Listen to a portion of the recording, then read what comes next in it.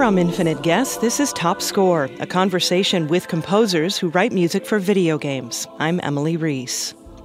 Composer Daniel Sadowski's soundtrack for the steampunk game City of Steam was a giant hit in China, and it landed him the job of writing music for Stormthrone. He used a full orchestra for Stormthrone and recorded at the unbelievably beautiful Bastyr Chapel in the Seattle area. To get the conversation going, Daniel described Stormthrone.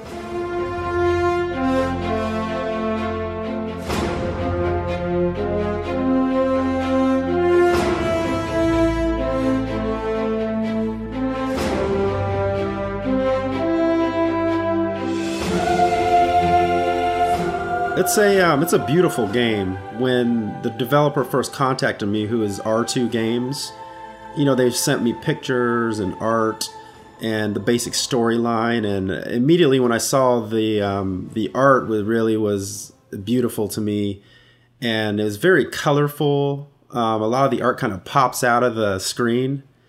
There's just a lot of really pretty colors. It is an action game, so there are like darker levels and everything, but overall it kind of has like a very like vibrant look to it. And I really reacted to that. The art. The art. I find that a lot of my projects, that colors, they kind of like, I'm able to translate that into music. For some reason, it just, when I see colors, it helps me to, I can kind of hear colors, I guess you could say, in my head at least, just, it's really inspiring for me to sit down and with art as the inspiration. And that was the case with this game. When I first saw it, I was really just blown away, and it's like, wow, I can hear music. I really want to write something for this, so that's kind of how it started. How did you get involved with the project? I had done a game called City of Steam.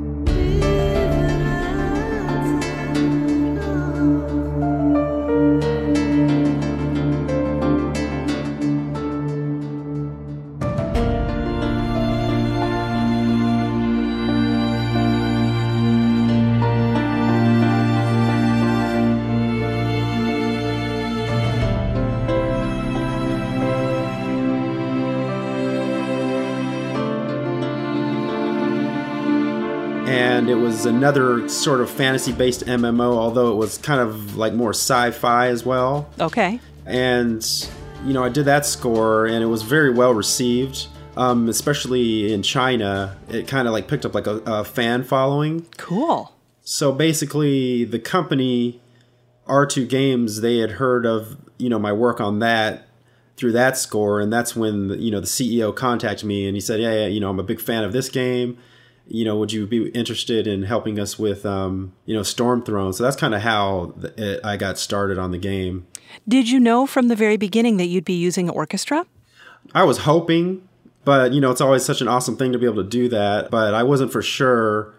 But I think when we had our first discussion, the company, R2 Games, they said that they might be interested in doing that. But it was depending on how, they wanted to hear what I would come up with first, basically, and to see if it would be worth it, number one, and how just the creative direction, like what direction it would go. So it was kind of like a 50-50 thing, I guess you could say, but I wasn't too sure until maybe like halfway through the project when we started to talk about it more. So with City of Steam, was that a steampunk game? Yes, it was. It was steampunk based. I'd say it was more like steampunk. It was like influenced by steampunk, because as they actually built that game, as they went on, they actually added more steampunk influences into it from when it initially started.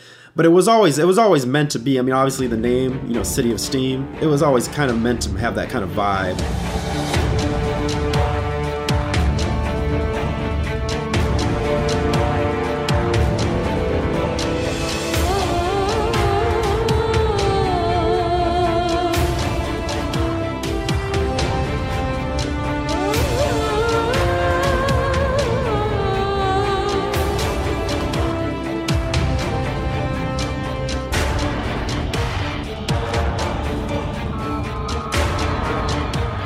So what were the differences musically between scoring a steampunk game and then moving on to Stormthrone, which is more about the natural world, right? I think when I initially did City of Steam, I told them, hey, I don't really want to do the score like people think it would be done. Because, I think a lot of people, you think, oh, steampunk, you think, okay, well, the music has to have some sort of like, I don't want to say electronic, but kind of, maybe mechanical aspect to it. And maybe there was a little bit of that in some of the action clips I did. But for the most part of it, I kind of said, well, let me, they told me more about the story and the characters. And again, the art.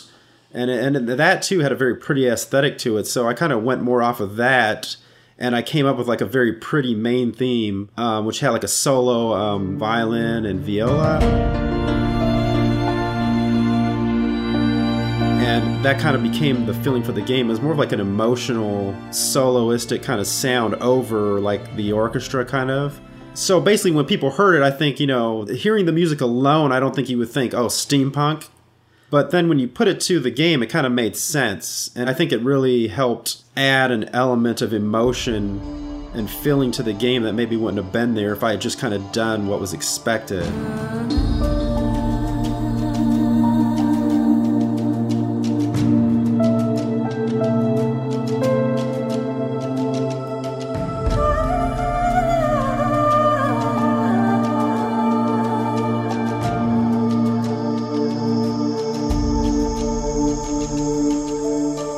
There's always times in a game where like you have to do like an action cue. You have to do, an ambient kind of cue because it's just there's necessary technical fundamental things the game requires.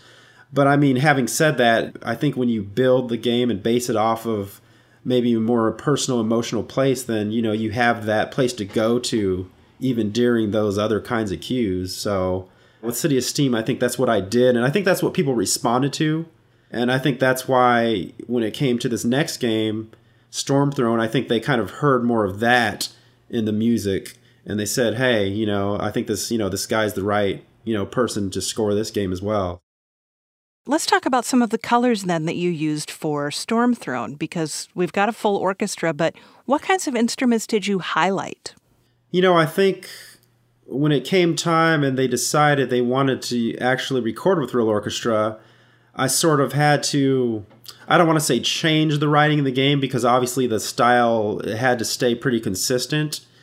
But when they said, hey, we want you to record some of this real orchestra, I kind of started to maybe write some of it a little bit differently. How so? What do you think? How so? I think the choir played a big part in it. Yes. Tell me about the choir. At what point did you decide to call up a choir? Basically, I had written a few cues for the orchestra and they were really happy with everything, but I think there was the one that was called the city theme.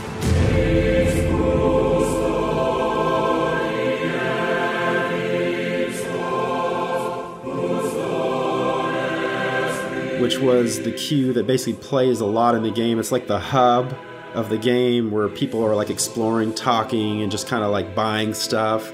And then you go out from there into explore the world, basically.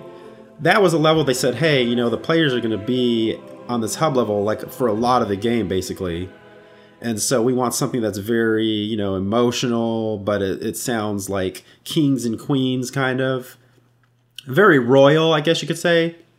And so there, what other way to best do that than to work with a choir, right? Because when you hear a bunch of choirs singing, that's very royal. I think it was just fantastic. There was such an amazing choir to work with, and they really translated what I had written. Where did you record? I recorded at a place called the Bastille Chapel, and beautiful place. Yeah, it's a beautiful place. I mean, when I first walked in and saw like the stained glass and just the size of it, and it's just like wow.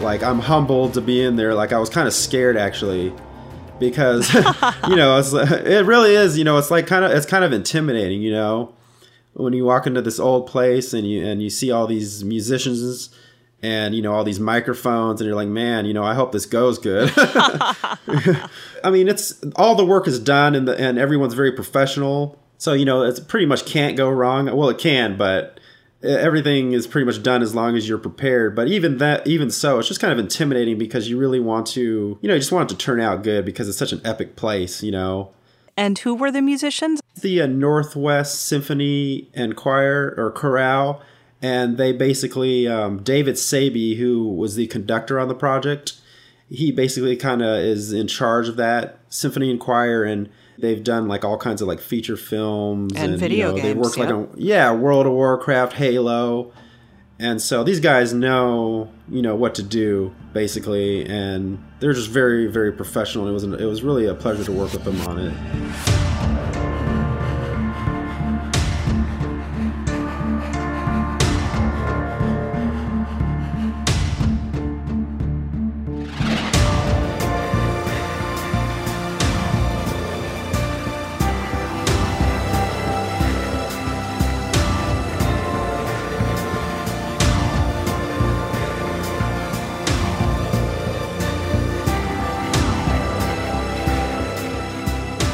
You mentioned earlier, Daniel, that you see colors sometimes or maybe all the time when you write music. Did you mean that literally, like you're a synesthetic type who literally sees colors, or it's more of a feeling or an emotion you get off that color and you want to score it?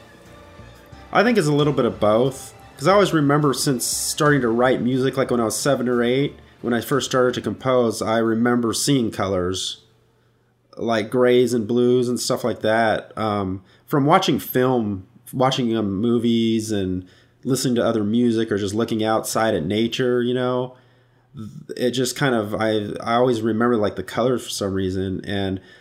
But like when it come to like Stormthrone, for example, when they send me the pictures and then I saw the art, and then as soon as I go away from the art, that's kind of like what I remember and feel the most.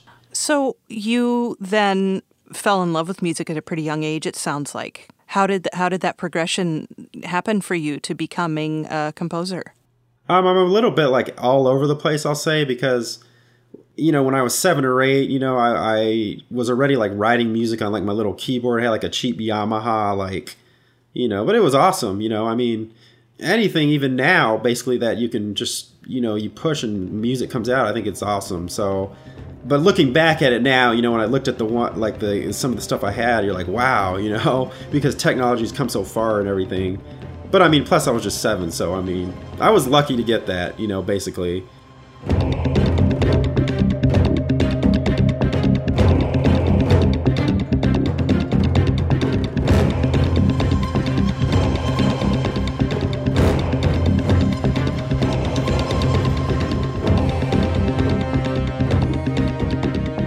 So, but from there, just all kinds of influences growing up. I was in band, in junior high, high school. I played clarinet. Cute. I love clarinet. Yeah, it's brilliant. I love the sound of that still. And yeah, and that's like a way over left field. And then I played acoustic guitar. I took piano. But I was always into, even from when I was young, like the technology. I just always synthesizers I thought were really cool because, the orchestra, of course, is just amazing. It's always going to be something that we can never touch, as far as the emotion it brings, the scope that it brings. And, but on the flip side of that, it's like synthesizers. It's just like you can get sounds that you like wouldn't get anywhere else. And that's just what always blows my mind. There's like infinite possibility. And so I kind of was into that at a young age. Even when I was in junior high, I remember getting, I think it was called the EPS 16 by Ensoniq. Yeah, it was like one of the first keyboards where it actually could play like sample-based sounds. And it actually loaded with floppy disks. Like, those 3.5 was it called or whatever, those little ones. So to like load a clarinet, you plug in this disc, it'd load for like 2 minutes. And then you would like have a clarinet sound. But that was like groundbreaking then, It was just awesome. And then I could also record, there was like a sequencer on it. So I could actually start writing. And I think that's when I remember bringing it to band at school in junior high. And my junior high teacher was like so excited because this was a time when technology was just like starting out. And so he like had me go in front of the class and I was like showing stuff and everyone was like, it was just a really fun, awesome experience because a lot of people didn't even know that stuff was out there. And so I think that kind of tied into my influences growing up, just a love of technology.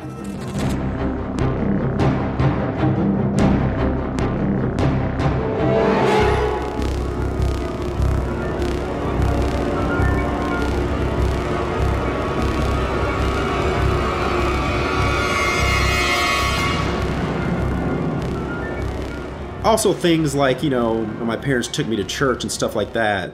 And so choir, you hear hymns and stuff. And I kind of feel like I grew up being influenced and appreciating it all. And then, because I even had a hip hop label too, like R&B really? Hip hop. Yeah. If you look at it like that, I kind of influenced from like everything basically.